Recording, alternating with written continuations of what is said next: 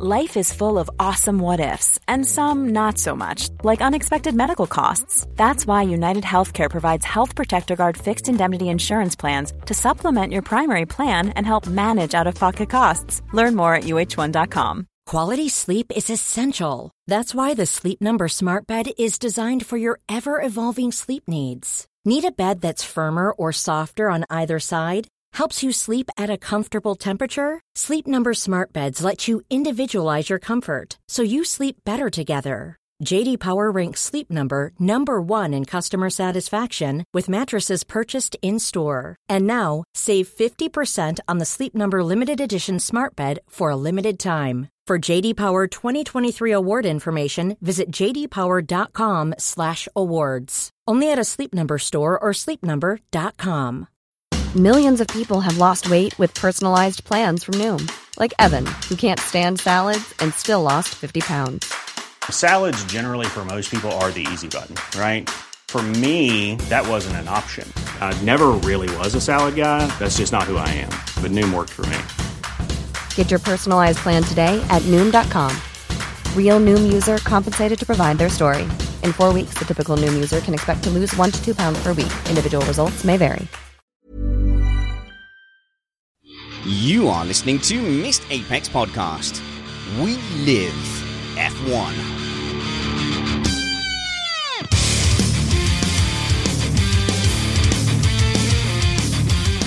Welcome to Missed Apex Podcast. This episode is called You Can Be My Wingman Anytime. I'm your host, Richard Spanners Ready, and I'm joined by my wingman, Matt Two Rumpets. How's it going, Matt? All right, how you doing there, buddy? Yeah, good, because today is the last time we're going to talk over Skype before we meet live in person, finally, after 4 years and about 300 podcasts together. Yeah, I know. I'm oddly ambivalent about it because, of course, I don't want to mess up what we already have by actually meeting you in real life and having us not get on at all. I suggest we add whiskey and see if that makes things tick along smoother. I think whiskey makes anything tick along smoother. I'll tell you what made this race tick along then, Matt. Can we start by saying that today, the Pirelli tyres and the philosophy of the Pirelli tyres did their job. This is exactly what it's meant to do. The two title contenders up front on different tyre strategies. I mean, this is the whole point, isn't it? Yeah, it did it-ish. It was pretty close. It kind of, in the end, worked out sort of like they hoped, maybe, except for the actual race got in the way. But really what they want is more than one pit stop. And that's the place where they haven't quite got it all figured out yet. I mean, it doesn't help at a track like this, which is often described as Monaco without the barriers, because you can do something like Bottas did today, which is make tyres that really you should have got off of last and just sit and park the bus. Because that's all Bottas was doing towards the end, wasn't it? Parking the bus. Yeah, actually, it was very funny. They mentioned that at the beginning, I believe that wow, I'm getting the actual race stuff here, but I think the longest stint they wanted you to run on the sauce was somewhere around 43 laps. And right about lap 60, where it all started to get very interesting, is right when he hit that mark. So yeah, it was definitely in that sense, Pirelli was on it in terms of the window. So there you go. It nearly worked. We are an independent podcast produced in the podcasting shed with the kind permission of our better halves. We aim to bring you a race review before your Monday morning commute. We might be wrong, but we're first. I'm also joined by Nick Numbers Alexander making another debut. You know, you keep using that word, debut. I do not think it means what you think it means. But excellent. Also, we're joined by our very own racing driver, Bradley Philpott. How's it going, Bradley? It's going really well. Good evening, everyone. Happy to be back on. And hi to the live stream. This is how to find us. Go to YouTube, search Missed Apex Podcast, click subscribe and the little bell. You'll get a notification every time we go live and you can join the live chat room. Let's talk about this track.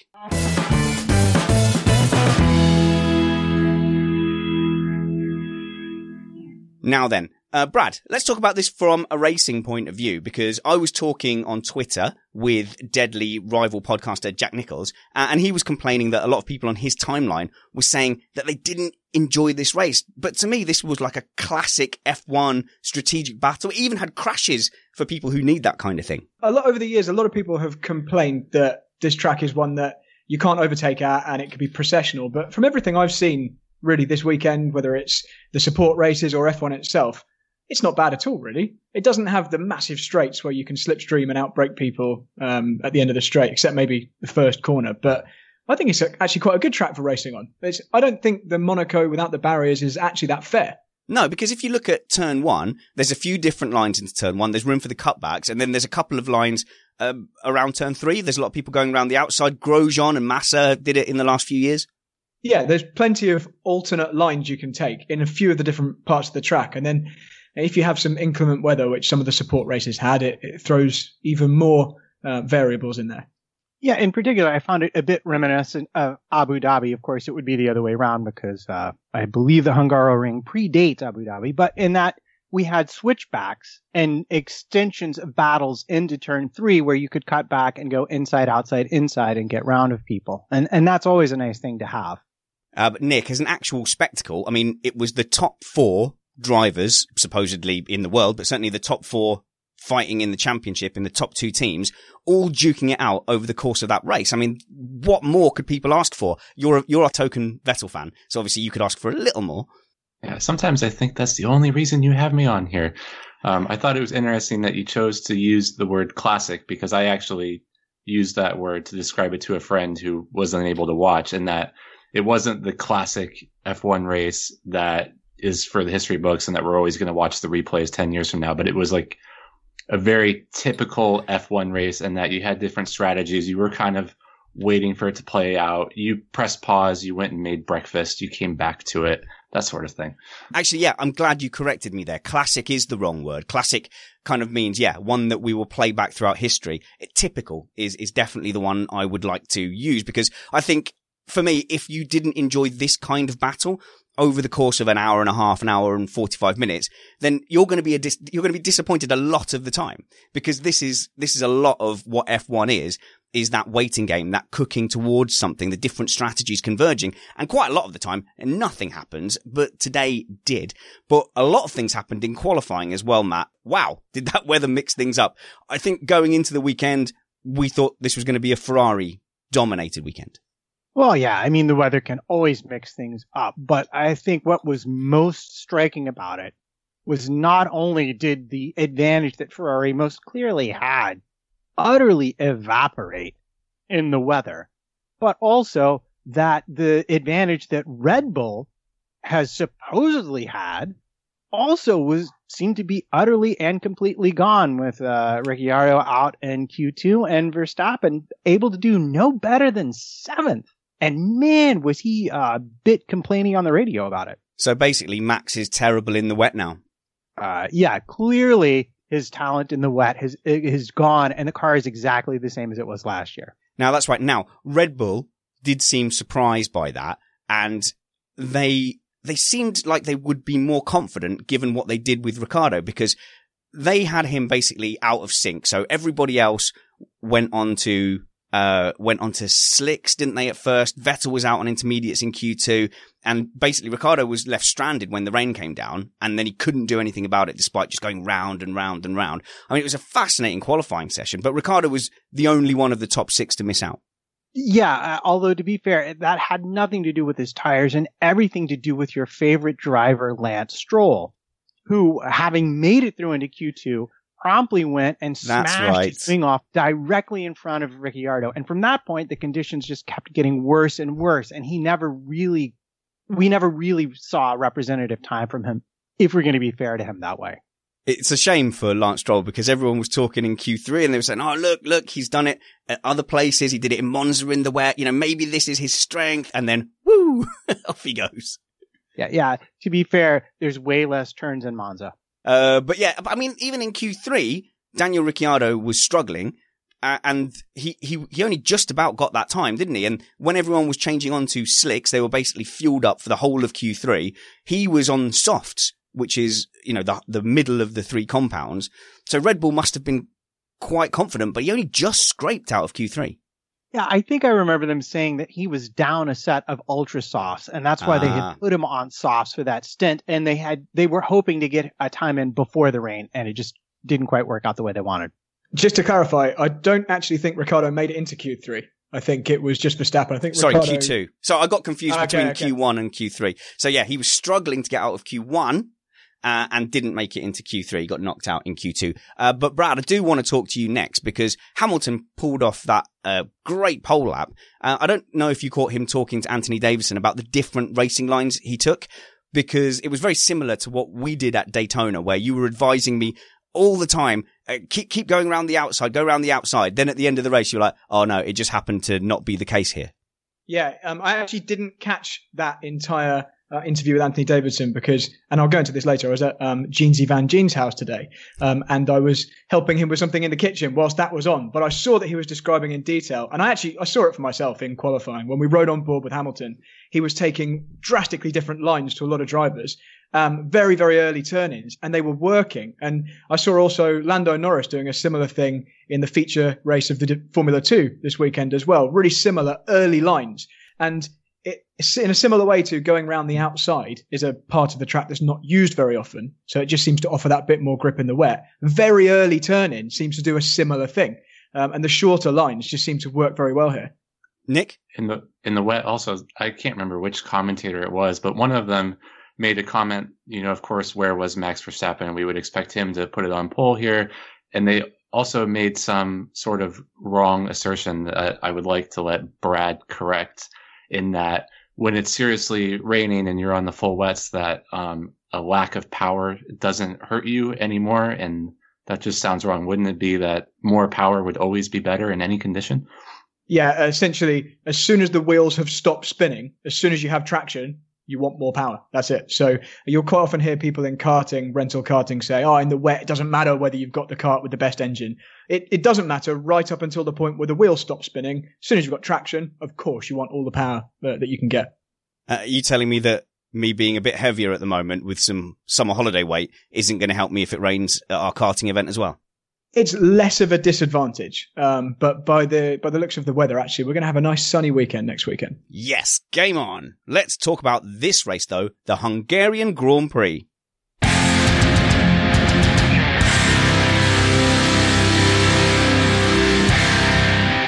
Why don't we just hand it over to Matt to summarise quickly how the race was won and lost?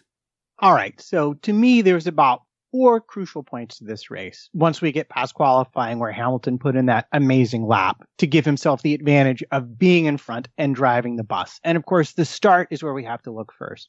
Mercedes was able to maintain its position and therefore control of the race. And crucially, we know from a post-race interview, they were able to establish the gap between Bottas in P2 and Hamilton in P1 that Mercedes strategists wanted to give each driver their best chance at maximizing their race. The second point, and this is really critical, is about lap 26 when Hamilton pitted. He was coming up on that train that was being led by Ocon, and Mercedes made the decision to bring him in before he got to it. This put him out behind Vettel, and he trailed Vettel into that very same train. Now, Vettel got there around lap 39, and crucially, he wove his way through that traffic before they brought him in, just after they brought in Raikkonen for his second stop. Raikkonen's stop was slow. His stop was slow. And the combination of that traffic, the time lost as Hamilton was coming up on him and not in that traffic, plus the slow stop, put Vettel behind Bottas and gave Mercedes the absolute win because it put Bottas back between him. And it was so difficult to pass, even with the tires. It was pretty much done. And that was where the race really was won and lost. Yeah, I'm glad you focused in on that key moment, because I really felt like Mercedes had kind of thrown it away by unleashing Vettel, because there was a great part at the front of the race. I mean, Nick, you must have been spitting feathers after turn 1, because you had Hamilton cruising off into the distance, Bottas just getting further and further behind, and Seb just being really held up, and he was just in a proper Bottas train. I'm really not sure I understand your idiom, but yeah, it was feeling like it was going to be difficult to overtake, that P3 was going to be the best maybe that you could hope for, just damage limitation mode. But, again, with it raining and qualifying, with the free selection of tires and the alternate tire strategy, I knew that I should wait and see, maybe something could be on. And later it became more and more hopeful, if you will. No, you're Googling what idiom means. I know all the words. Matt, the fact is, though, that once Vettel was unleashed, it really did look like Vettel's race to win. Because, like I said, I feel like Mercedes got suckered a little bit. Kimi Räikkönen came in quickly, or early, and Bottas then jumped to cover off and unleash Vettel. Like, I was going mad at home. I was like, why would you do that tactically? Surely Bottas had a bit more time, or were Mercedes kind of not admitting that they were holding up Vettel at this point? Well, it's not so much about them holding up Vettel. It's about thinking about who you're really racing. Remember, of them all, Vettel started on the soft tires. So at that point, Bottas wasn't really racing Vettel per se. What he was trying to do was get the most time out of his tires as he could. And that was going to be relative to Raikkonen, because the thing that Mercedes didn't want to have happen was they didn't want Bottas behind Raikkonen. That's the thing they wanted to prevent. So when Raikkonen came in on lap 15, and out until at the end of lap 15 going into 16, that was within the pit window that Pirelli had set for the ultra soft switching to the medium tire. Now, as it was, Raikkonen went out on the softs, and that's what Mercedes chose to put Bottas on as well. But he had, at that point, the same compound as Vettel, but newer. So he should have been able to make time on Vettel during that period and not lose anything to Raikkonen, who was already behind him. So you're saying that Bottas was thinking about racing Kimi Räikkönen? Well, I think Bottas was thinking about things like, what's my diff setting for this turn? But the Mercedes strategists were looking to put him in an optimal position that should have resulted in him being ahead of Vettel after Vettel's stop. That's really what they wanted to do. And they were deep enough into the race at that point that they felt like they could get away with it. See, I don't see that, because Vettel clearly had a lot of pace. And as soon as they unbottled him, they must have suddenly realized that Vettel was going to create that pit gap to Bottas. Well, no, I mean, think of it this way. You have Lewis and Bottas on the same compound tires. Now, Mercedes, we know after the fact, wanted a 4-second gap between them. But as we watched the race unfold, it was clear that Lewis was on top of his tires, and Bottas was gapping him off rather considerably. It was plus 10 seconds, I think, when he came in. If it maybe even up to 14 seconds. It was 14 seconds. Yeah, that's what it was. And so if you're looking at this, you know that as Bottas, you're holding up Vettel. Vettel probably has more pace in the tires at that point than you have in your tires. So holding up Vettel is a good thing for Mercedes. But the more laps you hold him up, but the more laps you run slow, once Kimi pits, the closer Kimi gets to being in front of you when you pit. So you have to look backwards at Raikkonen in your pit window, because you know when you pit, Vettel will be ahead of you. You guys are much better at keeping track of what's going on with the crazed mess of pit stops and gaps than I am. I think I was just focusing on how much Hamilton was extending his gap at the front and marveling at it just seemed like it was going to be an easy race for him. So I'm really interested in the way you guys are describing how Bottas really facilitated that. The point I wanted to make was that on lap 20, Hamilton and Vettel were on equal times. And as that continued, Hamilton started to lose time to Vettel. Vettel's tires were now becoming faster than Hamilton's ultra soft tires. And that was the other reason it made sense to go ahead and get Bottas off of him, because Raikkonen was on new tires and he would have been taking similar amounts of time out of Bottas and coming into his pit window. And they just wanted that to not be a possibility. They didn't want Raikkonen ahead of Bottas. Okay, so probably the key point then, the one you covered in the summary, is when we get to this phase of about lap 35 to 37, we're getting to the crossover where Sebastian Vettel is starting to lose ground. Not only are his tyres starting to wear towards the end of that soft stint, Lewis Hamilton's starting to heat his up and he's starting to pick up. And like you said, he hit the traffic. So then we came to this kind of crunch point, because Sebastian Vettel didn't want to come in too early to go on to ultras. But we saw the gap. It wasn't the gap to Hamilton so much. It was the gap to Bottas. Would he come out behind Bottas?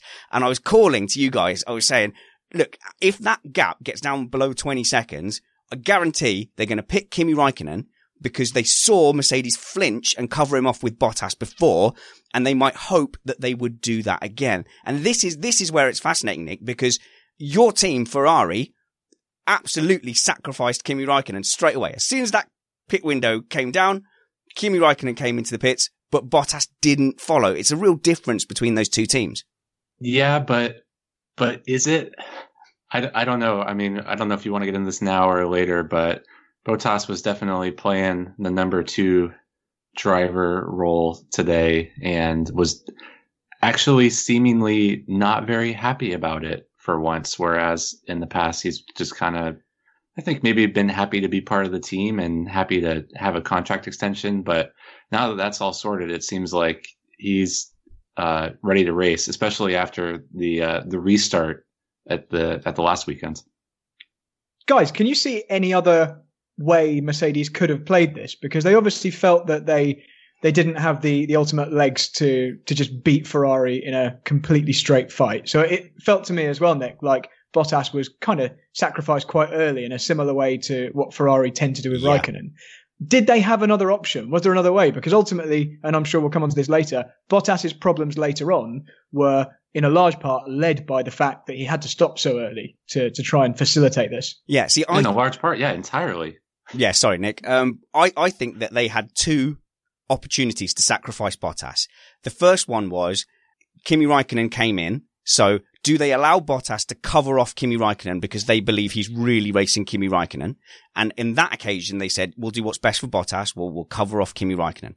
The second opportunity they had was then when Bottas's tyres were running out, Kimi had gone on to new tyres to try and pull Bottas into a second stop. Now, do they leave Bottas out on aging tyres to hold up Vettel, or do they give him a chance to go and race his own race on a fresh set of boots? He probably would have pitted out ahead of Kimi as well. And on that occasion, they then went and sacrificed him. And I think that is an out-and-out sacrifice, Brad, to say, right, now that it's towards the end of the race, you just sit in front of him as long as you can.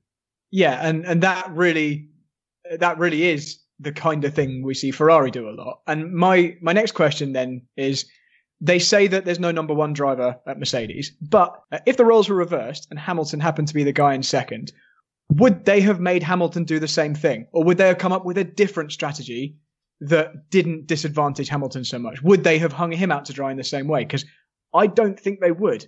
Right. That's interesting. Matt, I'm going to have a stab at this and see if you agree with me. I think in that first set of pit stops with Kimi Raikkonen then pitting, would they have covered off Lewis Hamilton in that way? No, they'd have kept him out ahead of Sebastian Vettel as a roadblock for the rest of the race. That's what I think. Okay, here's what I would say to that. It would depend on his lap times. If he was running similar times to Bottas, they would have brought him in, no doubt about it, because he was going to do nothing but lose time to Raikkonen at that point. And I think that's a clear, easy, tactical decision, and there's just nothing to be done about it. For the second one, leaving him out when Raikkonen pitted the second time, it made more sense to leave him out because you'd already seen evidence that the fresh tires weren't going to make that kind of a difference. Well, they did, didn't they? Because Vettel was able to get past. No, actually, I'd say critically, the real call was after the virtual safety car, where they could have brought him in and he would have lost a single place to Vettel. Because I don't think at that point Raikkonen was all the way up on them. Although if I'm wrong, I'm happy to be wrong about that because I didn't check it before the show. But to me, bringing him in during the virtual safety car and putting him on fresh tires, that would have left Vettel free to go after Hamilton to the end of the race, but would have absolutely protected him against Raikkonen getting by him and kept him from having to drive outside Pirelli's recommendations on the stint length for the soft tire. They chose not to do it because up until then he'd done a good job of defending and because of things that had happened in previous races. But then we saw how it actually played out in the race. So hindsight is always 20/20. Brad, you're arguing with people in the chat room. What are they saying about this? Do they think Bottas was hung out to dry? Well, kind of yes and no. Some people had mentioned that telling Bottas to hold station in Germany was a clear indication that he was a number 2. But I was just saying that I don't think that really is the same. I think that was an end of race, low risk decision. I think this was a very early decision in the race, but it really does boil down to, and I agree with what the guys in the chat room are saying, it boils down to who was faster. If Bottas was as quick as Hamilton, if he was able to maintain that same pace, things would have been different. It's not that Mercedes are favouring Hamilton. It's that they're favouring the driver who is able to do the job at the time. And it was Hamilton this time, and it does tend to be Hamilton. Yeah, which makes Mercedes' job a little bit easier. But Matt, I think that as the season goes on, they go, oh yeah, we did favour the faster driver, but now we're just favouring Hamilton. All right, counterpoint. Bottas. We know he likes to go slow at the beginning and speed up at the end. So it was very interesting to me to see him turning suddenly, almost 3/4 of a second faster as Vettel came into the pits. He turned two fast laps in a row. That was also absolutely part of Vettel being behind him at the end of the pit stop. So he might be slow, but he's not slow, if you know what I mean. And then they had a little bit of luck with the pit stop, which, Nick, disastrously, that was 2 bad pit stops for both the drivers. They had 1 each. And the question I want to ask you is, do you think, had they not had that pit stop, how would Vettel have gone, assuming he got out ahead of Bottas? If Vettel's stop was not slow, if it was a normal time, he still would have finished P2, I think, but he wouldn't have ruined Bottas's race in so doing. Oh, that's interesting. Whose fault is it later? I might have an ally in whose fault is this? Oh, this is going to be fun. All right, then. Let's just clear up then the team orders debate, because I'm quite excited to see clear number 2s in a 2-way title fight, if that makes sense. Brad, do you remember me giving you that suggestion that we would have a karting race, but it wouldn't be who won? We'd all bring our other halves who are not into karting, and it would be all about who could get their partner up front. Yeah, I do. I actually really like that idea. We need to do that. But it's the team element, Brad. It's such an individual sport, but we've got a real possibility this season that the number 2s are going to decide the driver's title. And I'm quite excited to see how that plays out. I'd like to see both teams go, do you know what? Yeah, this is what we're doing. This is the way of F1 this season. Yeah, I really don't like speaking about these guys as number 2s, but it comes to a point in the season where, you kind of understand what the average performance is. I think you refer to it like this. This is the mean. You tend to see these guys are behind the kind of the number 1s, even if they're not officially called number 1s. So I think we have to accept it from this point onwards. More often than not, Vettel's going to be in front of Raikkonen. Hamilton will probably be in front of Bottas. So yeah, it would. I'm actually interested to see whether Bottas can get ahead of Raikkonen in the championship and how that's going to play out. It's just mathematical probability and reasonableness when somebody's 40, 50 points ahead of their teammate. At a certain point, even if they have the same skill, luck, whatever, you just have to let one go and you kind of have to pick a horse. And I just was laughing to myself a little bit because Brad's talking about number 1 driver or whatever you want to call it. They have this same problem with goaltenders and hockeys, and they've invented this 1A, 1B way of referring to goaltenders that doesn't offend anybody, but everyone wants to be 1A. A? Yeah, I think there was a Futurama skit where they insisted on being called Team A, and the other one said, oh, well, in that case, we're Team 1. And they could do that. They could have driver A and driver 1, and that really mixed things up. But in our series of Nick Alexander notices things, you noticed the interview with Natalie Pinkman and Bottas. Yeah, I think a lot of people noticed that one. It was Toto was being interviewed right after the race, and he was very happy, obviously, because it seemed like Ferrari's, weekend going in, and he was just so happy that Bottas had been such a good wingman. And then Natalie Pinkman is interviewing Bottas and saying, your boss is so happy with you. He said you were such a great wingman. And he was like, wingman is not a good term. And he was very unhappy about it. And special thanks to Rory Mackay, who's in the chat room. He sent me a link to Valtteri's Twitter where he immediately backtracked on straying from the public relations line and saying, I misunderstood what he meant and he would never say anything about that. And the team is happy and, thanks so much for employing me, basically. And it was really sad to see, that moment of authenticity immediately retracted. Brad? Can I just defend Toto here for a moment? I do think it's just an unfortunate choice of words. And I don't think he really was meaning to imply that he was a number 2. I think if the roles had been reversed, if Bottas had been the quicker driver this weekend, sometimes Hamilton just isn't on it for a weekend. And had Hamilton performed a similar role, I think he would have also referred to him as he did a great job as the wingman today.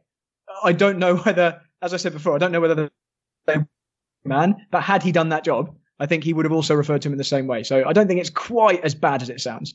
Yes, Muna119 in the chat room would like us all to know that it's Pinkham, not Pinkman. And I find myself in general agreement with Brad. I think Toto was making specific reference to how he drove a team race when he realized he wasn't in it for the win, and was trying to pay him a compliment. Yeah. And chose a word that has unfortunate connotations within the sport. Exactly. We've all seen Top Gun. And I will just say to the chat room, when you have a less common pronunciation of a common name like Jake Sanson and Samson, it does happen. Yeah, or Parmar, Anil Parmar for Parma. It does. Look, occasionally these things are going to get said wrong. I apologize. No offense to Natalie Pinkham or Charles Leclerc. I've been watching Breaking Bad in my defense. All right. Okay. Oh, is that got an actor called Pinkman? There you go. Yeah, Jesse Pinkman's a character. Yeah. There you go. So yeah, he was immediately ordered basically to go on social media and retract his disappointment. And the Pinkham interview, though, she didn't stop at one. She was like, "Okay, the wingman, you're the wingman." And he said, "Oh, that hurts." And she went, "Yeah, but you are the wingman, aren't you? Like, just twist that a little bit more," because he looked proper upset. Right. It was a bit like me on my last debut on the show for the German Grand Prix, when you were like, yeah, but in front of his home fans, that must have really, been completely devastating, right? You must be so Maybe she sad. apologized to him afterwards. All right. So look, I'm just going to go out there and I'm going to say, I think Mercedes are putting up a good front. Lewis Hamilton's the number one driver. They realize that. I wouldn't be surprised if the tone is slightly different coming back from the summer holidays. Ferrari are definitely doing it all out. They're not even trying to hide it. But I mean, Bottas was doing that wingman job. He was literally on the first lap. Instead of attacking Hamilton wasn't even trying to block him. Bottas moved right out to the edge to block the Ferraris, Matt. And the Mercedes, it was like they were in formation. Yeah. And Hamilton actually had an interesting, interview post race where he said that this is something that they talked about, and that he himself was being very mindful in his start to try and not block Valtteri off, so that the Ferraris would wind up getting past him, because he said whoever wound up in the first position out of turn one, it was to no one's advantage for Ferrari to be by either of them. So I think they have a thing going where they watch out for each other, and perhaps at a certain point, unlike the Rosberg relationship, it's not yet degraded to the point where they will say one thing and do another. Shall we go with that, perhaps? Nick? I just had an idea just now.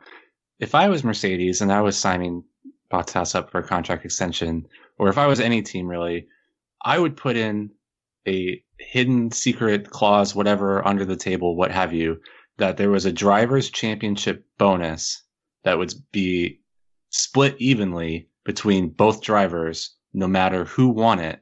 That way you would incentivize them at a certain point to be like, you know what? You're more likely to win. You go get us the big bonus. It's been like that. Brad, you're a racing driver. Would you concede to the number 2 spot for a few more quid? I think once you go past the point where you don't consider yourself able to win, you think it's very unlikely you're going to win, it might incentivize you. But I think everyone is always doing the best job possible anyway. And I think there's only certain situations where a bit of extra money might make the difference. But it's quite a good idea, Nick. I like it. Here's a cool fact. A crocodile can't stick out its tongue. Another cool fact, you can get short-term health insurance for a month or just under a year in some states. United Healthcare short-term insurance plans are designed for people who are between jobs, coming off their parents' plan, or turning a side hustle into a full-time gig. Underwritten by Golden Rule Insurance Company, they offer flexible, budget-friendly coverage with access to a nationwide network of doctors and hospitals. Get more cool facts about United Healthcare short-term plans at uh1.com. Ryan Reynolds here from Mint Mobile. With the price of just about everything going up during inflation, we thought we'd bring our prices down. So to help us, we brought in a reverse auctioneer, which is apparently a thing.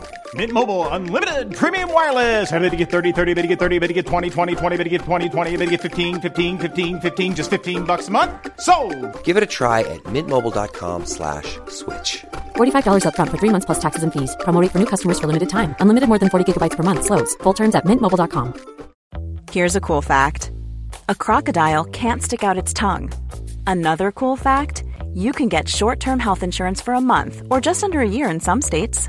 United Healthcare short-term insurance plans are designed for people who are between jobs, coming off their parents' plan, or turning a side hustle into a full-time gig.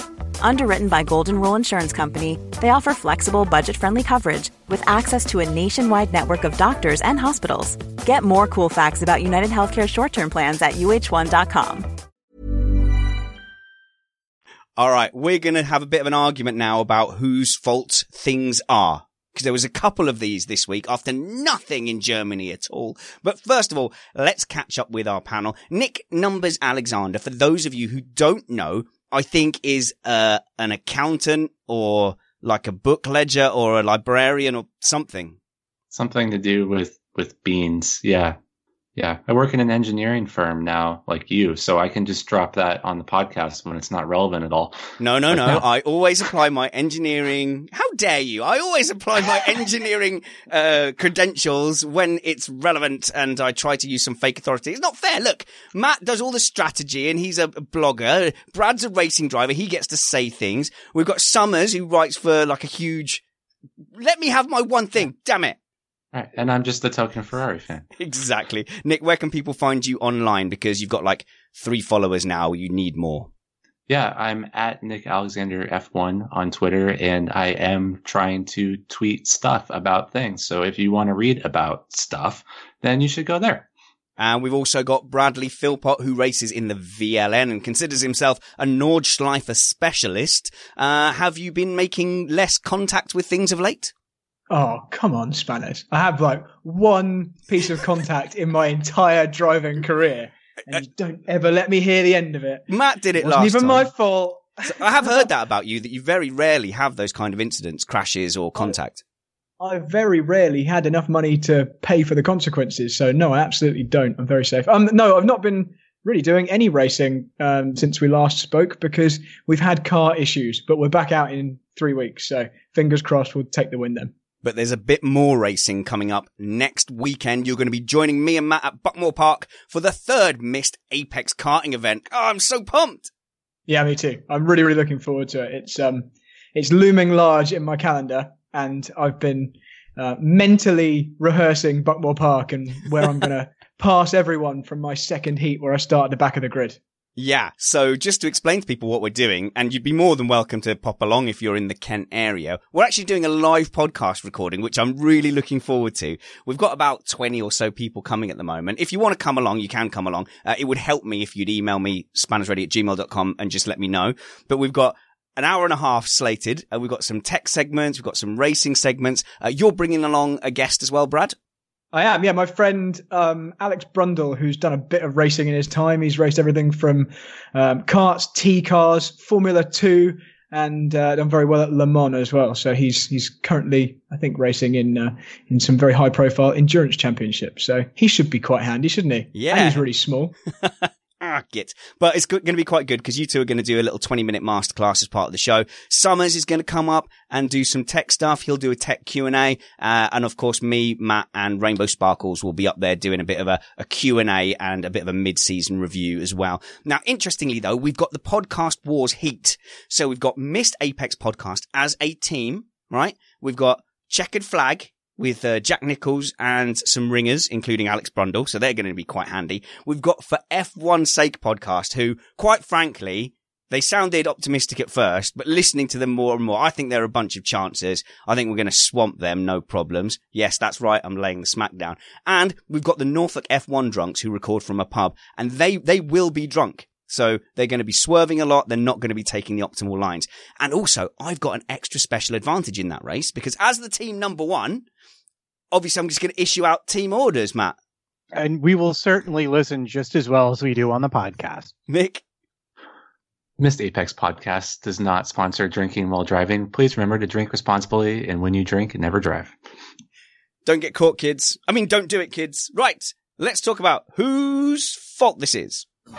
Whose fault is it? Oh, man.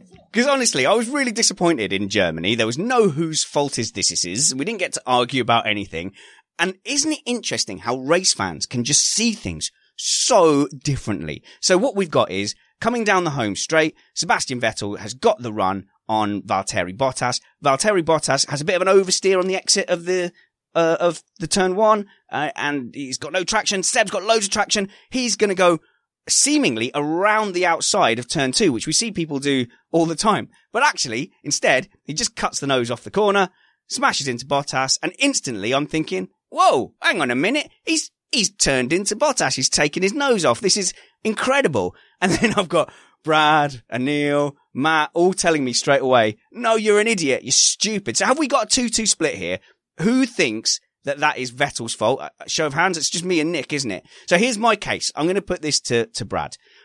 I think that Vettel never got clear. So he always had part of his car alongside Bottas, and then Vettel just took the apex. And as Matt said on one of these incidences, I'm there, man. He turned in. Well, he was there. There was a car there. Surely he can't turn in. Right. Before we get into this, I have to lay the ground rules for how you can consistently apply something over any similar incident. So we avoid this potential argument anytime ever again. This can be applied retrospectively to other incidents. You can use my rule here, or anything in the future, or these things today. So I don't know. That doesn't sound like something that we want to do. I'm going to do it anyway. I was desperate. Think we want to argue all the time.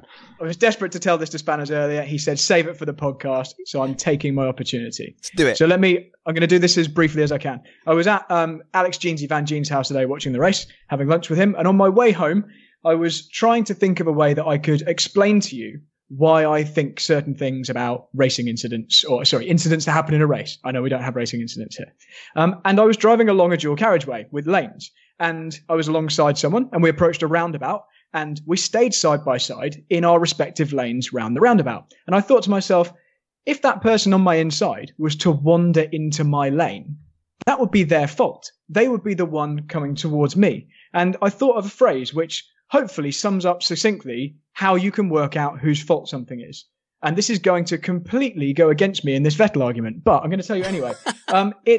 The way you judge this is, it's about who is moving towards whom relative to the shape of the part of the track they're occupying.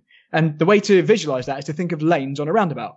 If you're holding a consistent line and you're alongside someone, you can't move into their lane. If there's any part of them near you, if you move into their lane, and by lane, I mean obviously an imaginary lane, which is the width of their car, then it's your fault. You're the one deviating from the shape of the track. You're moving towards them. If they're staying equidistant between the left and the right side of the track, whether it's on a straight or in a corner, and you're moving towards them, it's your fault.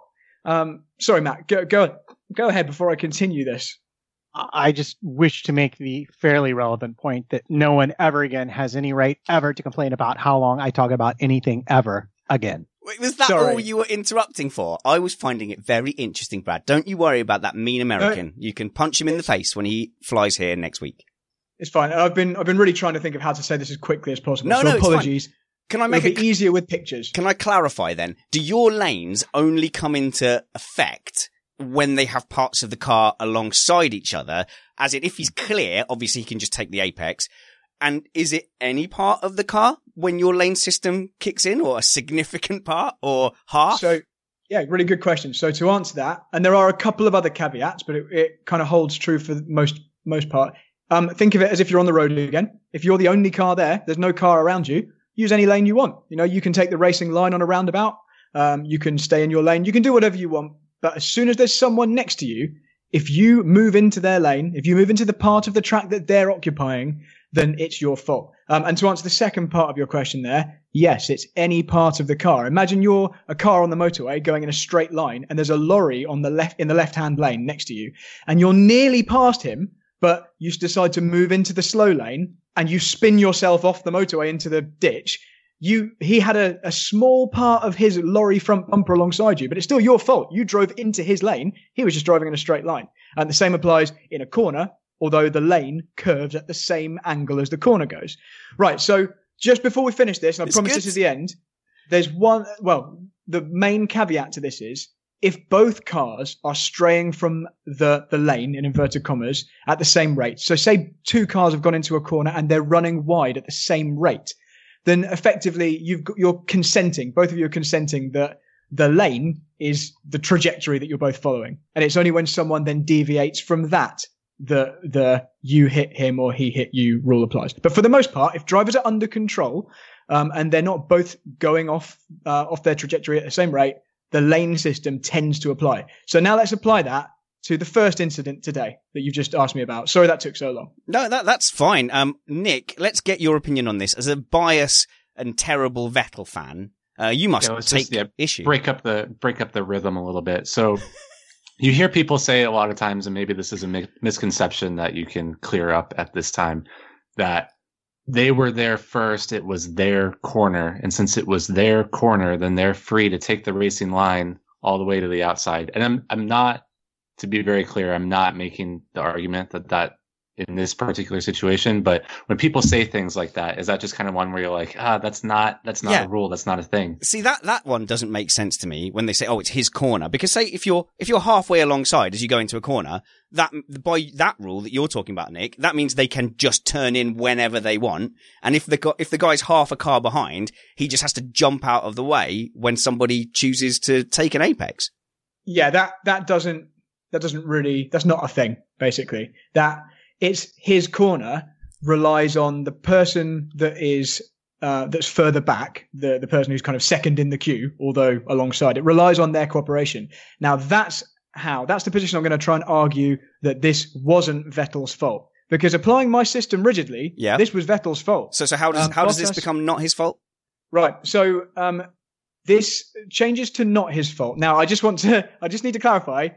Really, this is the most racing incident that there's ever been, ever. But for the purposes of this podcast, I'm going to argue strongly for Vettel. I'm now his defense lawyer again.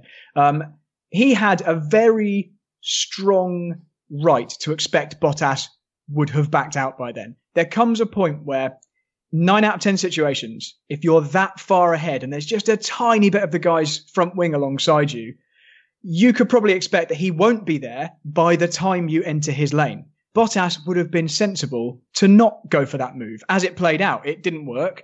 Nobody can pass up the inside there. That corner gives an advantage to the driver who's on the outside anyway. We saw the vast majority of passes on that corner this weekend around the outside. Yeah. Bottas's tyres were knackered.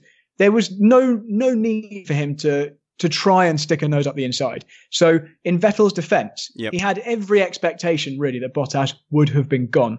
Okay, I'm going to do some host juggling here. Firstly, chat room, tell me, whose fault is this, Vettel or Bottas? Next, Brad, answer quickly. If Sebastian Vettel had got a puncture out of that, would you have said he was the innocent victim, or would we be saying, whoa, come on, he's brought that on himself? I think it was an very unnecessary risk he took. Yeah. I think he didn't need to take that apex. He would have still come out in front if he'd just given Bottas his lane. If he'd left him one car's width on the inside, he would have come out of that corner in front, just like everyone else does around the outside, and he wouldn't have even risked damage. So I think Vettel is not an innocent party, really. I think he caused a potential problem for himself. So Ray Thompson in the chat room, when Brad got started with all this, says that, wait, I'm confused. I thought logic doesn't apply to Missed Apex podcast. JBJ1138 points out that you don't need to turn your head towards the mirrors to see the mirror. You just need to move your eyes. So in case someone's analyzing that to see if Vettel was looking, that's not really fair.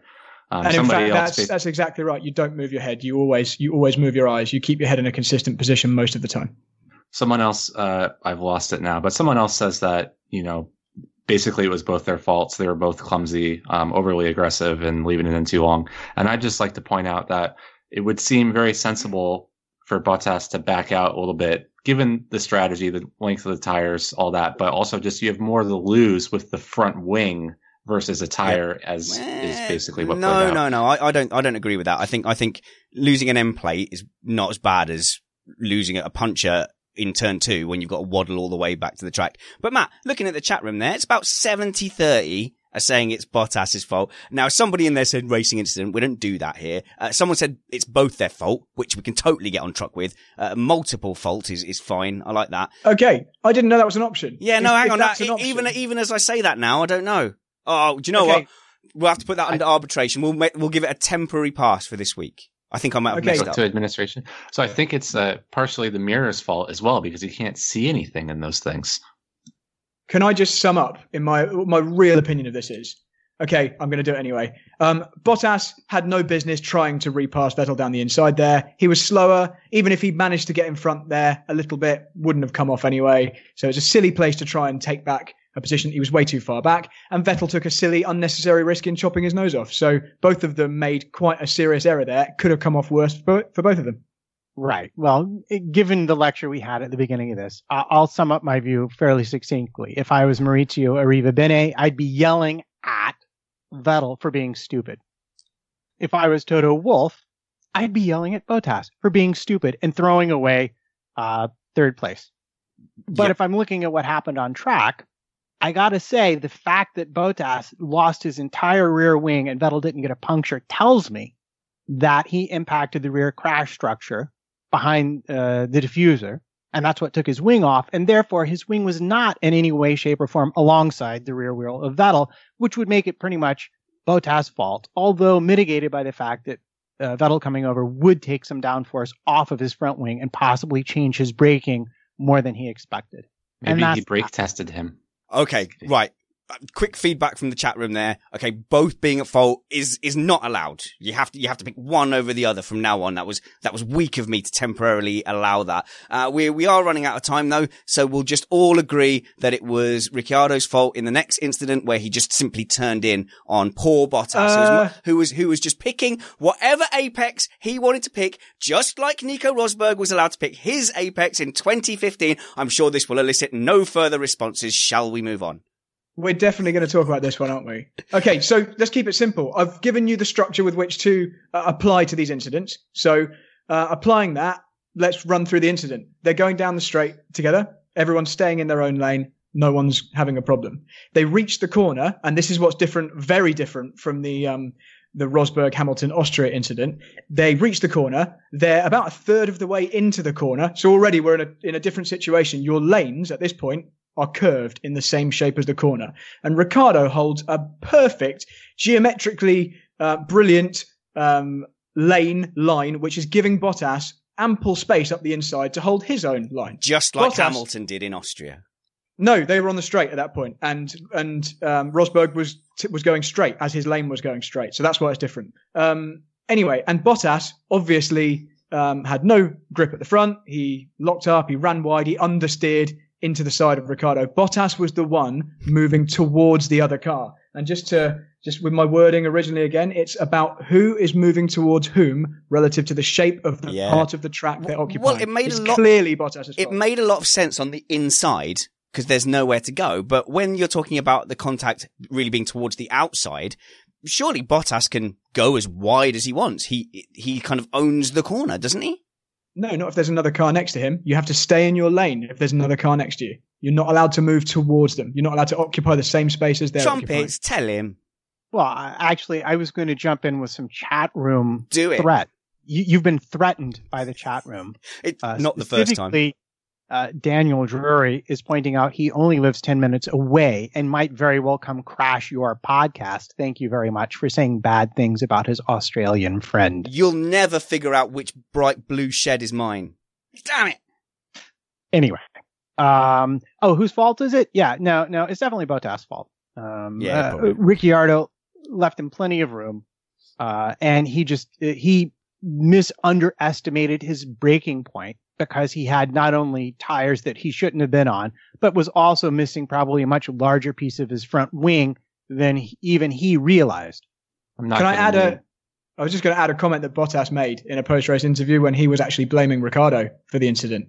And Bottas said, he should have known I didn't have as much downforce because my front wing was broken. That was one of the weakest excuses for causing an incident I've ever heard. The other person should have known that I was going to be out of control and career into the side of them. See, I was going to say I saw some Mercedes fans who won't be named making that argument.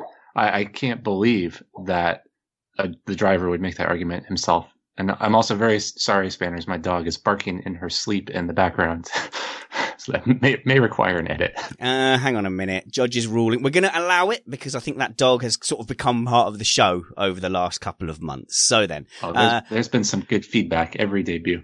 I mean, if we've allowed Brad's white duck and brown duck into the sheds, then into his garage, then I don't see why we can't have your dog. And by the way, I got banned. I wanted to call my cats White Cat and Black Cat, and they said no.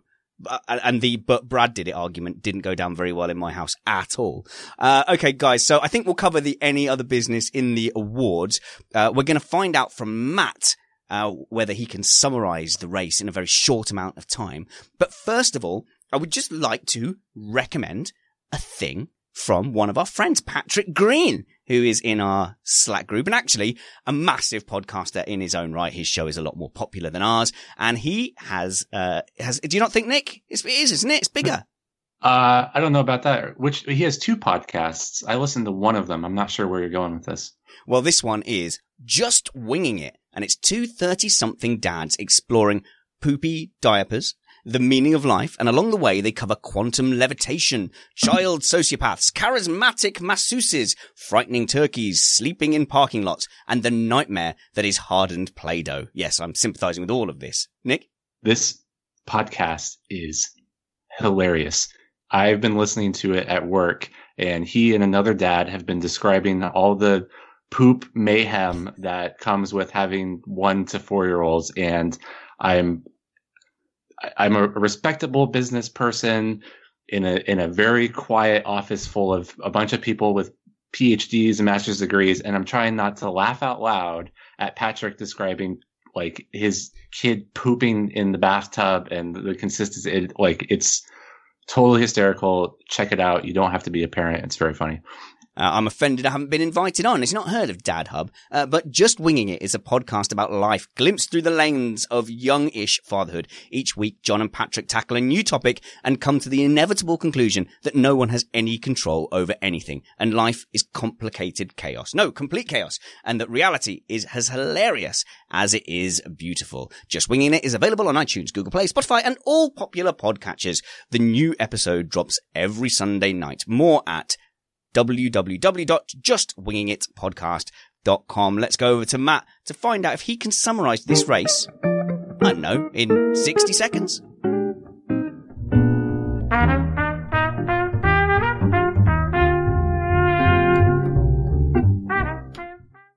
Yes, I can. And here we go. Lights out. Hamilton, good start. But shuts down Raikkonen. Sainz by Vettel. Vettel by Sainz. Verstappen takes Sainz wide. Verstappen P5. Vettel gets Raikkonen P3. Ericsson hits Ricciardo. Perez hits Leclerc. Leclerc out. Magnussen P7. Verstappen loses power. Verstappen out. Verstappen naughty on the radio. Horner naughtier on the radio. Ricciardo gets Alonso P10. Raikkonen has no drinks. They discussed this for a while. He eventually is told not to use the button. Ricciardo gets Hulkenberg P9. Raikkonen pits. It's slow. Bottas pits. Hamilton pits. Ricciardo gets Gasly P5. Raikkonen pits again. Bottas doesn't. Vettel traffic. Vettel pits. Slow. Vettel behind Bottas. Van Dorn out. Virtual safety car. No one pits. Verstappen gets Bottas P2. Bottas hits Vettel. Raikkonen gets Bottas. Ricciardo gets Bottas. Bottas hits Ricciardo. Ricciardo gets Bottas. Checkers. Hamilton wins. Oh, wait. Bottas penalty.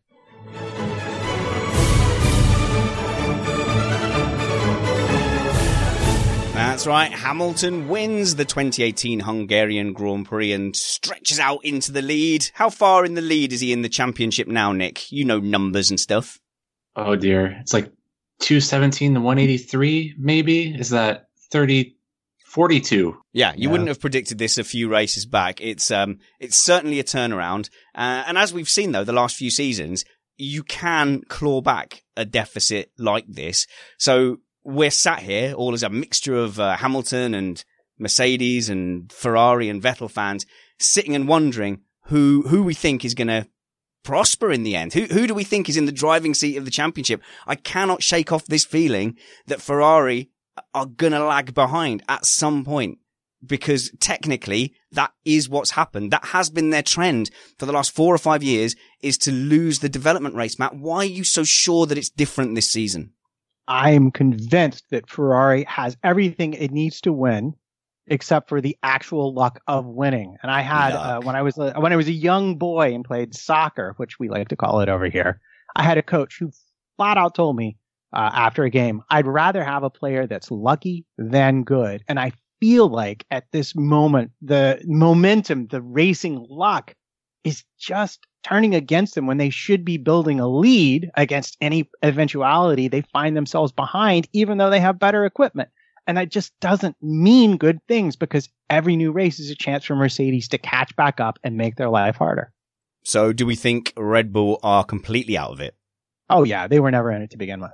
You don't think so? I maybe they weren't in the title hunt, but they were up there really making a mess of themselves, and in a good way. Whereas now you're just thinking, are they going to be sticking their nose in ahead at Abu Dhabi? Are they going to be affecting this title fight? We have seen them win, 2 races? They might win another, but it seems like to me, if you look at the deficit between them and Ferrari and Mercedes, that it's gone up to nearly a second. And that's an awful lot, and suggest to me that perhaps they're focusing more on integrating the Honda into next year's package than they are doing a whole heck of a lot with the rest of their season. Yeah, excellent segue. I was just going to say there's one key difference between the last couple of seasons where Red Bull had excellent late development and this one, in that they are switching power unit providers next season. And I find it very hard to believe that Renault is going to be delivering them all sorts of upgrades this year that are going to catch them up to the front, especially after all the kind words that they had to say about them on air today. Bradley Philpott. At the risk of throwing away my pony award later on, can I please read you out a clean version of Max Verstappen's radio rant? Please do. Okay, I'm going to replace the naughty words with clean words that start with the same letter. So Max said, "Can I not just go ahead and fry it? I don't care if this engine blows up. What a frustrating joke all the time with this silliness, honestly." And they're not shy. They're not shy at all. And Christian Horner was not shy when he came to talk to Sky afterwards. Red Bull and Renault are now at war. And we noticed, didn't we, with Ricciardo's upgrade, that he didn't get all the components that were upgraded. And Red Bull are openly hostile about the Renault engine they've got. Now, I'm going to say this. Missed Apex podcast understands that. And we remember the last time I said that, right? Missed Apex podcast understands that Red Bull feel they have tangible evidence that since they made the Red Bull deal, their Renault power units are down on power. So that is not me saying that. This is something I understand. Now, when you look at the relationship between Renault and Toro Rosso at the end of the last season, Matt, Toro Rosso were openly accusing Renault of scuppering them with spare parts and engine and power and settings and all sorts. And now that same kind of tone is creeping in again. Yeah, and I'm not surprised it is, because frankly, if you look at the deficit, it is a bit interesting that they have gotten farther away as Renault has continued to develop the engine. We do know that for reasons that remain unexplained, they are sticking with the not new version of the MG UK because they feel like the new one is no more reliable than the old one. At least they understand how to use the old one for maximum advantage and profit. But, you could make the argument that lack of development on Renault's side is responsible for them being further behind. But you could equally make the argument that Renault is not making their life any, shall we say simpler for legal reasons? Yeah, please. I think that's probably a good way to go. But I do love Horner's comment that he was looking forward to talking to Abiteboul and getting the excuses this time for the engine failing, given the millions of dollars that they're spending on it. Yeah. So I sense that'll be a fun meeting to be listening to. Well, wasn't it the MG UK that failed on Max's car today? I think that's what it was. I didn't confirm it though. I think so. Yeah, I think so. you might Whose be right. fault is that then? If they chose not to use a newer one, right? Well, it was new in the sense that it was fresh from the factory, but new is not new in the sense as they didn't go with the upgraded specification. It's still not their fault that Renault haven't built a good enough one for them. Even if it's the older spec, they're still paying for stuff on the basis that it will last as long as it's supposed to last. I think that's right. I would love to know what Red Bull could possibly do with this alleged tangible evidence, like what that would mean from a administrative or legal or whatever. I'd love to hear some legal analysis on that. Well, it is kind of interesting because in the regulations, they are required now to give all the manufacturers required to give teams the same specification and access to the same engine modes that the manufacturers, that the works teams themselves are entitled to. And we've seen that helping some of the midfield teams. But funnily enough, not so much Red Bull. So we've been diverted. We went down a tangent there. So we're a bit split then. So you still think Ferrari are still in with a chance. I think Mercedes are going to stretch their legs in the second half of the season. I know we're already into the second half of the season. I think that Mercedes and Lewis Hamilton are in a better shape to fight in a title scrap that is a two-way title scrap than are Ferrari and Vettel. I think the smart money's on Hamilton and Mercedes at this point. Let's give out some awards for this weekend, though. Thing of the weekend. Who shall we pick on first? Who's looking down saying, don't pick me? It's Bradley Philpott. Who's your thing of the weekend? I wasn't saying don't pick me at all. I was looking for my phone where I've prepared an answer. Thing of the weekend, qualifying being wet. Qualifying was really exciting. I really, really enjoyed that session. It was really good. Like, it was genuinely, like, really good, entertaining TV. It's we talk about the sprinklers and stuff, but when those things come along, they're worth it, aren't they? It's a novelty as well. Yeah, I was saying to my other half, I don't think I can remember ever seeing a proper qualifying session where the full wets were used for a session. It's like, what are these blue-coloured sidewalls? And did she care? No, she didn't care. No, mine neither. But what was interesting for me is that nobody had practiced in the wet there. So they were all kind of having to feel their way in real time. And I'm going to get accused of being a fanboy, but, Lewis Hamilton, interchangeable conditions, into full wets, completely unknown territory. He rose to the top there. When things are unexpected and changing, Lewis Hamilton has the feel to get it onto pole. And can I just say, actually, just a bit of kudos to Bottas for only being 2 tenths behind in those crazy conditions. Because Hamilton is obviously sublime in those terrible conditions. Bottas wasn't that far away. If he didn't have, the class of the field as his teammate, we'd have all been hailing how amazing Bottas's wet lines were in that session. He beat the Ferraris to pole in terrible conditions. And Bottas is one of my things of the weekend, and not just because I wanted to give him a massive hug and push Natalie Pinkham away. You leave him alone, Natalie Pinkham, and just give Bottas a big bear hug and just hold him for just slightly too long. And then he's like, did you take a sniff then? I'm like, yes, your hair, it smells of fine finished fragrance and perfumes. But yeah, he gets my thing of the weekend because you're right. He did do well, and he was given a job to do by Mercedes, whether he knew it or not, but he did do it. He had 4-time world champion Sebastian Vettel in a very fast Ferrari in dry conditions behind him. He had aging tyres and he held on for a long time. So Bottas gets one of my things of the weekend. I've got a few. Brad, is that the chat room speaking up? Yeah, I was just going to mention that Jos Terhorst in the chat room said that, and I'd have to check this, but I'm going to believe him. Out of the last 9 wet races, Hamilton has won all 9. Has there been that many since Brazil 2016? I don't know quite how he's judging it. Maybe if the wet tyres were used at any point. I don't know. Josh, maybe you can enlighten us. Yeah, it just seems like a lot. But Dom Byrne in the chat room had a thing of the weekend that I thought was good. It's along the lines of Brad's, but a little bit more specific in that the session was not red flagged, and a big thank you to the stewards for that. Yeah, it was really good. Nick, since you're speaking, who was your thing of the weekend? I rather enjoyed the battle between Ricciardo and Magnussen, and I loved Ted Kravitz's comment that an unstoppable force was coming after an immovable object, and just very well put. Sometimes I think maybe he and Crofty should switch, and maybe he should do more of the talking. Maybe they should cut to Crofty for little snippets. Brad shaking his head. No? Okay.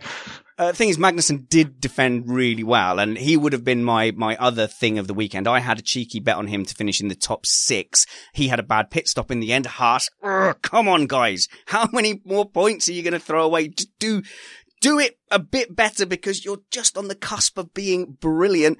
Nick, we had a series of things that you noticed. Nick notices things. You had a couple more, actually. Just that's so helpful. Thank you, Spanish. Yes, Nick, over to you to discuss the topics about the stuffs. Can you repeat the part of the stuffs where you said about the things? I do have another thing to talk about. Max Verstappen's radio, possible contender for a Pony Award. We'll get there, but he was being interviewed after the race, and somebody pointed out that, there was a lot of bleeping going on in your radio message, and I loved it. He just said, I really wish they wouldn't do that. It'd be a lot better to listen to if it was unedited. To be honest, as far as I'm concerned, if you listen back to that tirade on Sky, it was not beeped very well.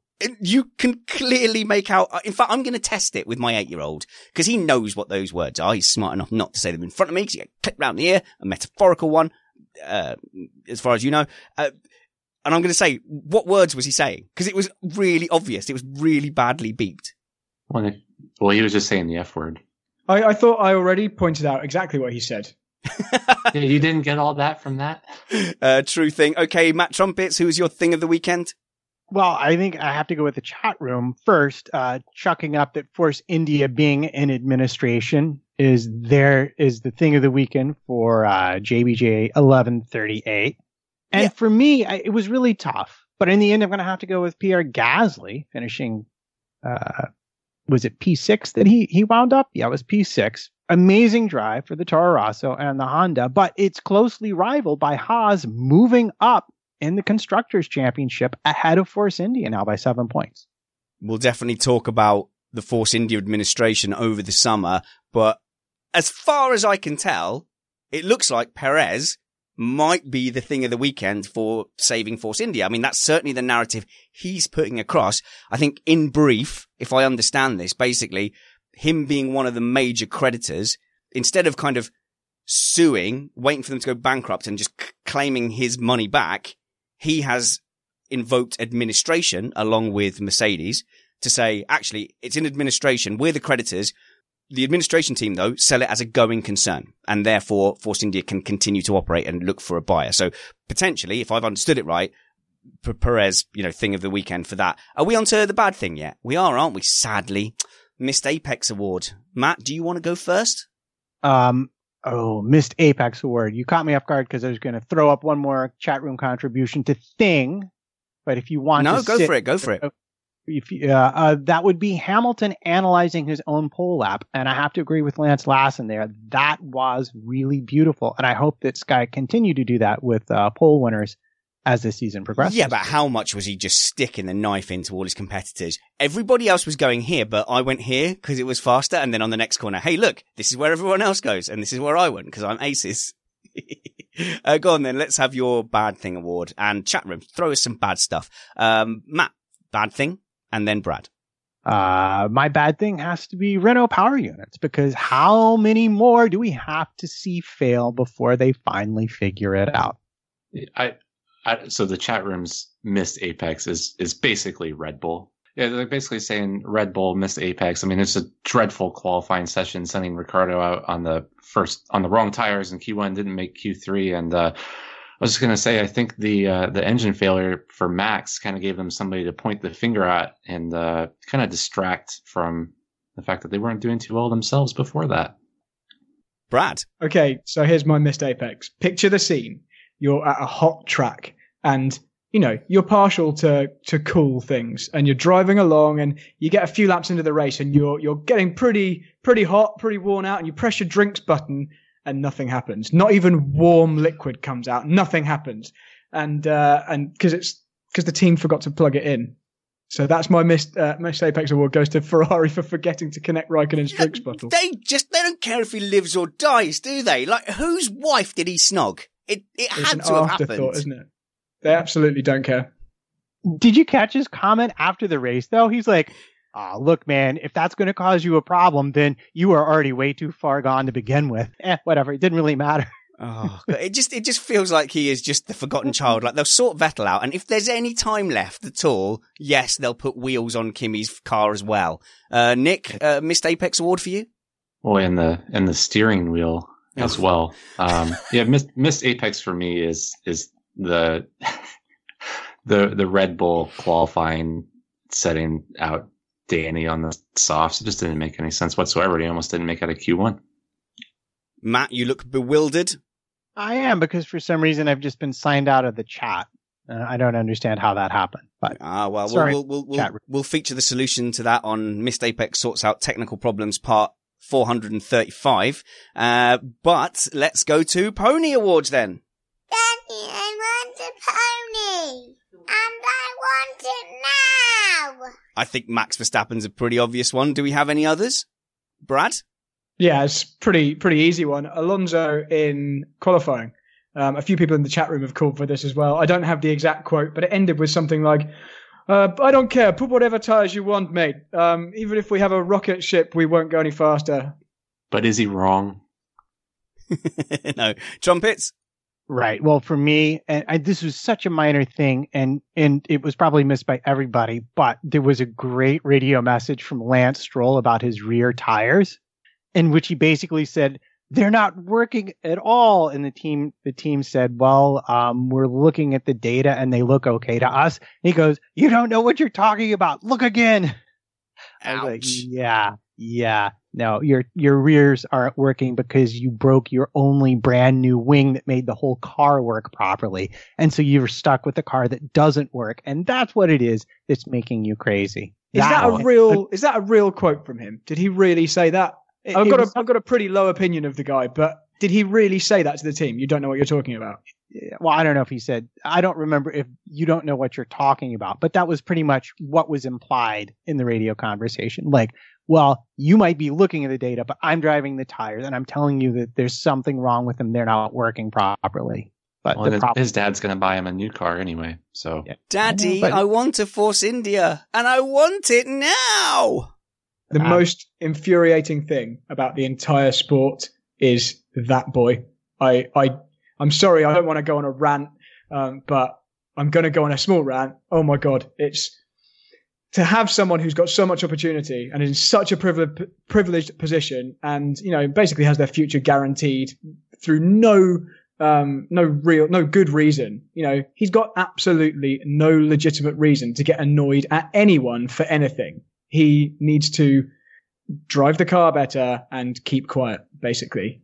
Yeah, absolutely the most annoying thing in the world. Sorry about that. Well, he came in, and one of the things initially was that he was nice and friendly, and he had sort of a humility, but his patience seems to have run out now, and I would opine, and I don't mean to be offensive, that growing up in privilege makes you expect.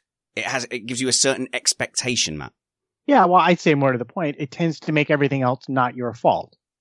Throughout school, I don't know. Over here, private school is the school you pay for. Public school is the school you go to for free. But in private school, it can never really be your fault because the parents are paying the bill and it's the customer. Now the parents are the customers. It's not the same as it used to be when I was a kid. Get off of my grass. And that's the thing, I think we said similar things about Jolyon Palmer, who really isn't in that same league as Stroll at all. Neither is Ericsson, by the way, who we gave a really hard time last year. I've barely been annoyed by Ericsson at all this year.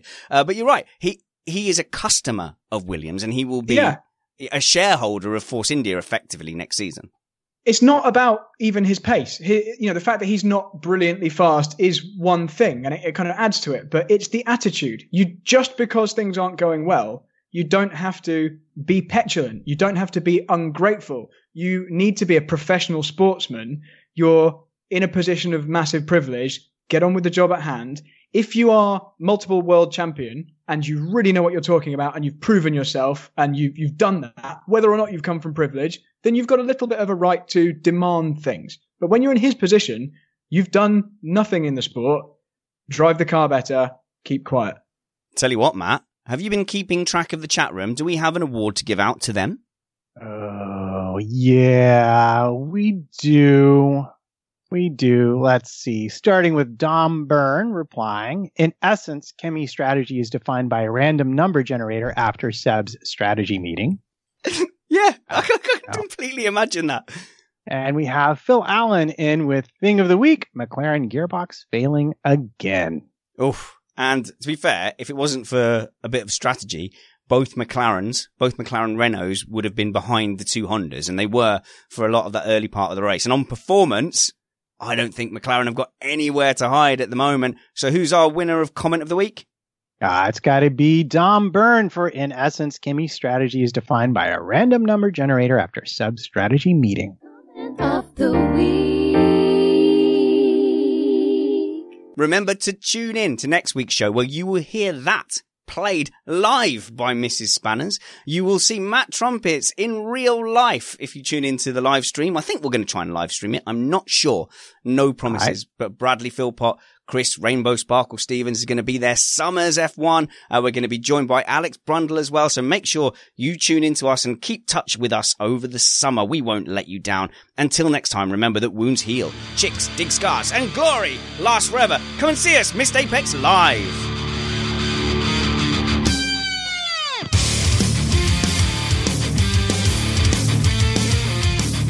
And also, I think the show will be unedited next week, simply because I won't have time to do anything. So not even add bleeps. So everybody be non-Verstappen-y, if you can. I'm fed up with this silliness.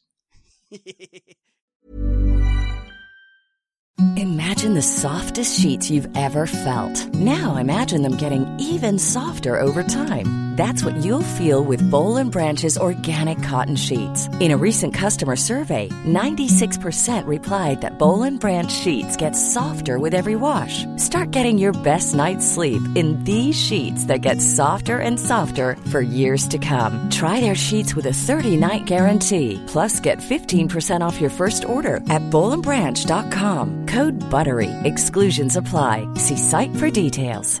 Even when we're on a budget, we still deserve nice things. Quince is a place to scoop up stunning high-end goods for 50 to 80% less than similar brands. They have buttery soft cashmere sweaters starting at $50, luxurious Italian leather bags, and so much more. Plus, Quince only works with factories that use safe, ethical, and responsible manufacturing. Get the high-end goods you'll love without the high price tag with Quince. Go to quince.com/style for free shipping and 365-day returns. Mom deserves the best, and there's no better place to shop for Mother's Day than Whole Foods Market. They're your destination for unbeatable savings, from premium gifts to show-stopping flowers and irresistible desserts. Start by saving 33% with Prime on all body care and candles. Then get a 15-stem bunch of tulips for just $9.99 each with Prime. Round out Mom's menu with festive rosé, irresistible berry chantilly cake, and more special treats. Come celebrate Mother's Day at Whole Foods Market. Even when we're on a budget, we still deserve nice things. Quince is a place to scoop up stunning high-end goods for 50 to 80% less than similar brands. They have buttery soft cashmere sweaters starting at $50, luxurious Italian leather bags, and so much more. Plus, Quince only works with factories that use safe, ethical, and responsible manufacturing. Get the high-end goods you'll love without the high price tag with Quince. Go to quince.com/style for free shipping and 365-day returns.